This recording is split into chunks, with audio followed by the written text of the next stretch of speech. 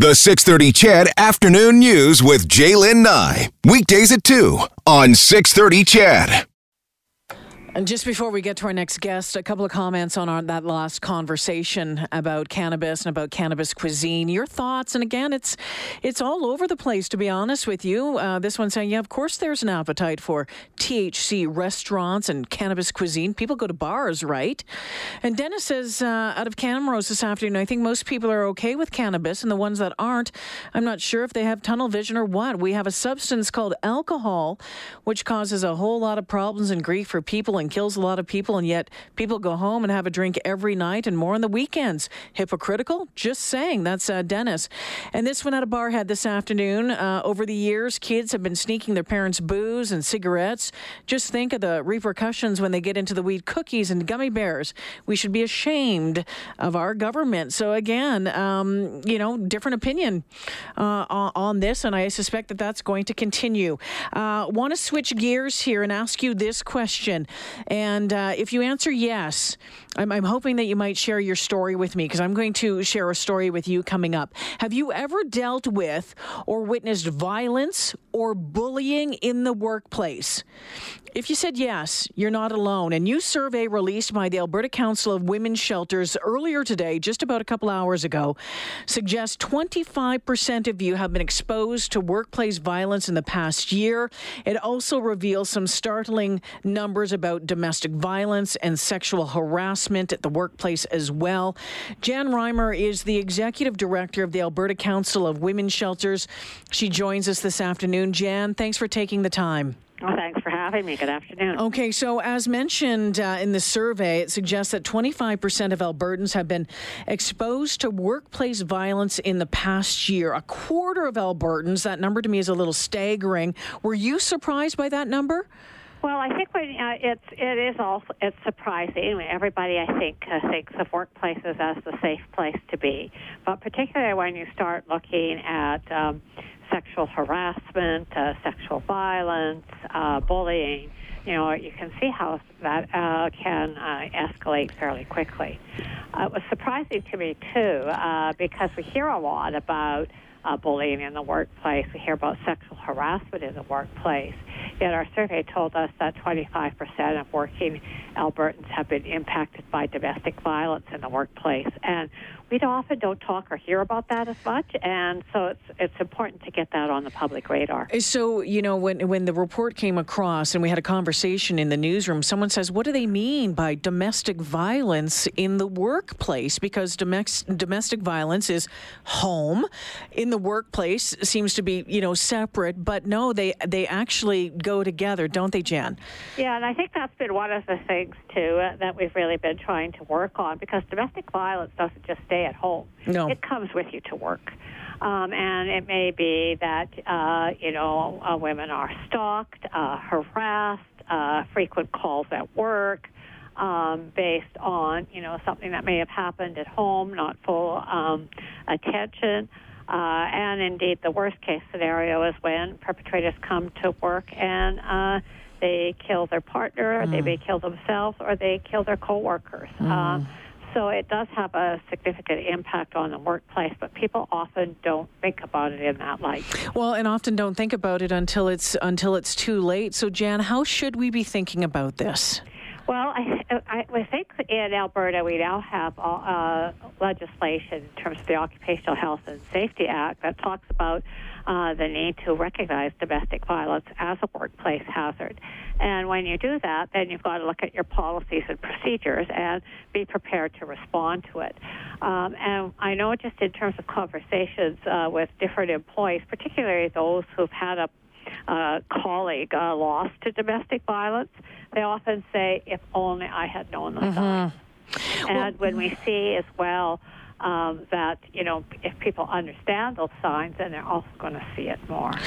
Because until you know what those signs are, you're really not sure what you are looking for oftentimes. So we can have these changes to the occupational health and safety legislation, which, as you mentioned, included sexual and domestic violence as specific workplace hazards.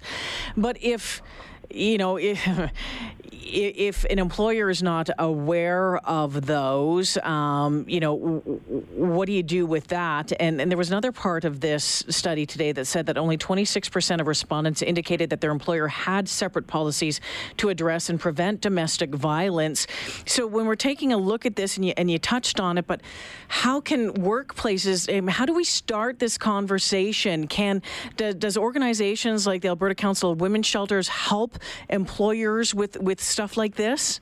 Yes, we do. We have actually have a special domestic violence in the workplace program, and we can work with employers to talk about what the hazards are, work with them on their policies, work with them in their occupational health and safety committees to look at how do you respond when there's a disclosure.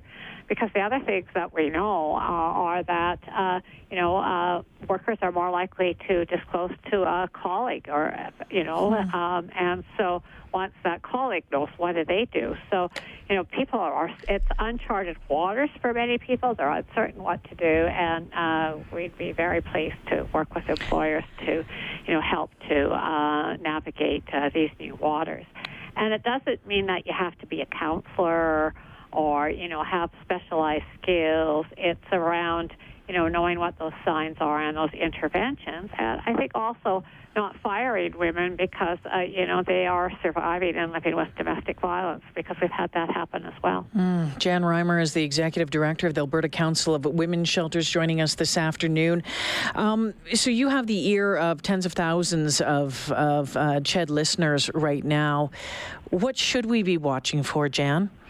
Well, I think often employees may disclose to a colleague, so that's an obvious one. And when that happens, it's to believe them and to connect them with appropriate supports, like calling a women's shelter. Often people think women's shelters, you have to go there, but you don't. There are outreach services that are there and available. And, looking at how do you do, a safety plan, what are the safety provisions that need to be put in place in the workplace? Maybe you clear some of her calls. Maybe you take her name off of the front where you have a listing of employees, right? So and so I think there's different things that employers can do to address that. It's just sometimes they may not think about it until it comes into the workplace, and then they're kind of thinking, oh, what do we do? You know what, Jan, I got to ask you, because I'm getting a number of texts just wondering, and I mean, we talk, obviously, domestic violence is perpetrated on women, according to all studies, more than it is men, but men are victims as well. This study, did it focus on men and women, or? Yes, it was 50% men and 50% women. Okay, there you go. So that's really interesting to know there. And I know of stories of men who have been victims of bullying in the workplace, who have been sexually harassed in the workplace as well. So the conversation, Jan, it can be a tough one if someone suspects that someone is going through really any of these, but dealing with domestic violence at home, and maybe it's a colleague, and we don't know how to start to have that conversation. Maybe we just want to turn our a blind eye to it because we don't want to get involved. How do you broach it, Jan? Well, I think are things going okay with you? I'm here for it. If there's anything you ever need, let me know. It's easy as that, right? It's just simple as that to start with. Okay. You don't have to start prying and saying things. But I think if sometimes if you see a woman come to work and it's always arms covered and it's summertime and dark glasses, that too can spark some conversation, just to ask if everything's okay at home. The domestic violence rate in Alberta right now, where does that sit at? We're one of the highest, I think about the third highest in the country of the provinces, and it varies from year to year, but we're certainly near the top in terms of violence, domestic violence, and it's something we really need to bring those numbers down.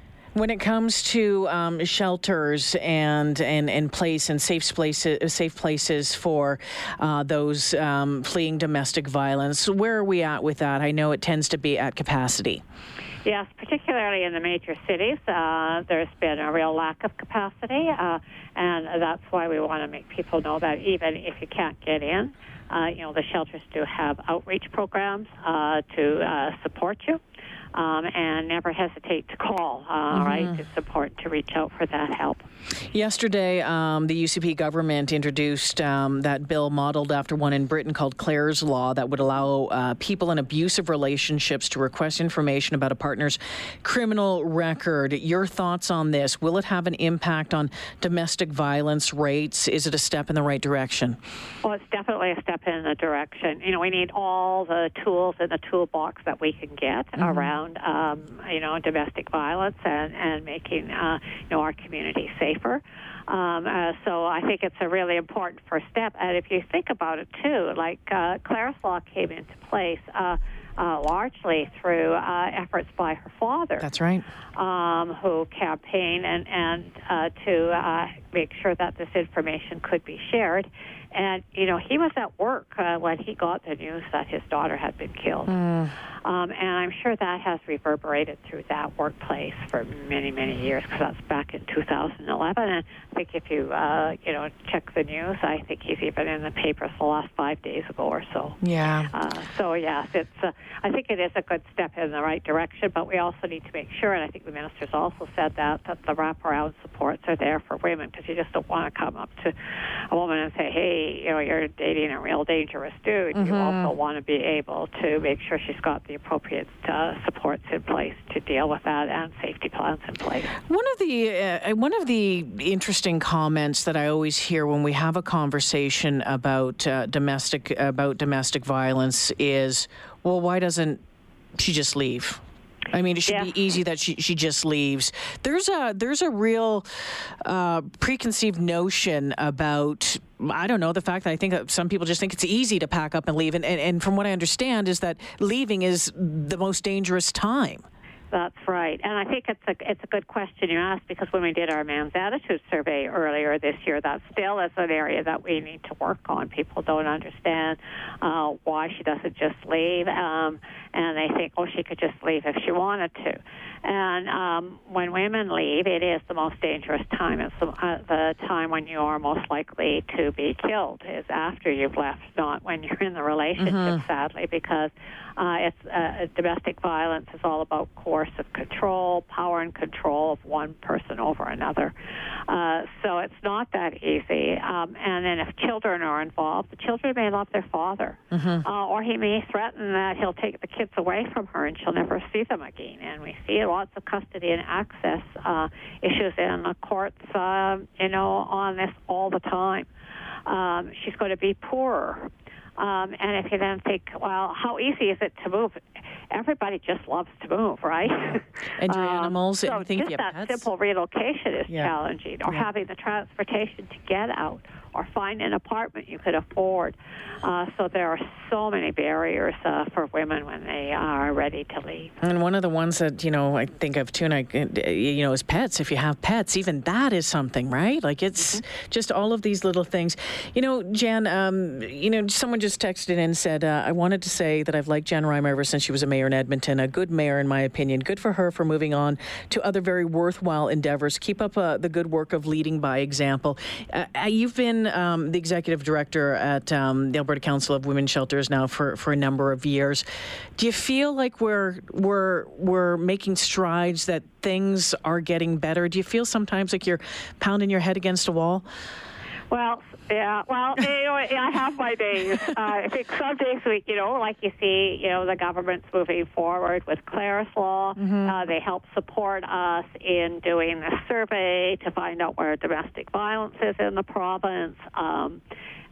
So, in some ways we're moving forward, but I have to say we were cleaning out some files the other day, and I saw the election campaign questions for the federal election in 2005. Yeah. And it's much the same questions, like what are you going to do for housing, for violence against women, right? What are you going to do around custody and access issues? So sometimes it's kind of hard to go back and look at those old files because there is still so much that's left to be done. Yeah. Jen Reimer joining us this afternoon. Thank you for joining us. I appreciate your time. Okay. Thank you so much for helping to raise attention to the issue. Take care now. Jan Reimer, the Executive Director of the Alberta Council of Women's Shelters. Have you been bullied at work? Have you dealt with something like this? I'd love to hear from you at 6:30. Tell you about what happened at one of my workplaces when we come back. So you just heard Jan Reimer tell us this survey, which was released by the Alberta Council of Women's Shelters just earlier today, that says that 25% of Albertans have been exposed to workplace violence in the past year. 14% had witnessed workplace violence. 11% had firsthand experience with it. And according to the survey, workplace bullying is the most common form of workplace violence, followed by the impacts of domestic abuse. Of those surveyed, 37% reported encounters with bullying in their workplace, sexual harassment, 23% sexual violence, 18%. And this study, and again, it was, 50% men, 50% women. So it was men and women reporting this. And I can tell you, I know from conversations about bullying in the workplace in years past that a number of you have experienced it. And years ago, I'll tell you a story. Years ago, I worked with someone, this was a long time ago, who was notorious. Was a notorious bully in the workplace. This person would open other people's mail. This person would go into their computer, someone else's, one of their colleagues' computer, and somehow get in and forward emails and that sort of thing. This person was physical with other coworkers in a couple of instances, and it was really frustrating. When you stood up or when you tried to stand up, nothing really seemed to get done. It was almost like this person had some sort of hold over management at the time as well. And a number of us felt this way, and it made for a very difficult workplace. And it didn't end until more and more people stood up, and this former coworker eventually left the company. That's how it ended. It didn't end. I mean, you think about going into somebody else's mail, opening someone's mail. You think about going into someone's computer, taking their private emails. You talk about actually being physical with someone, and nothing was ever done by management. It ended when this person left the company. That is the only way that it ended. And to me, I still shake my head at it. I just shake my head at it.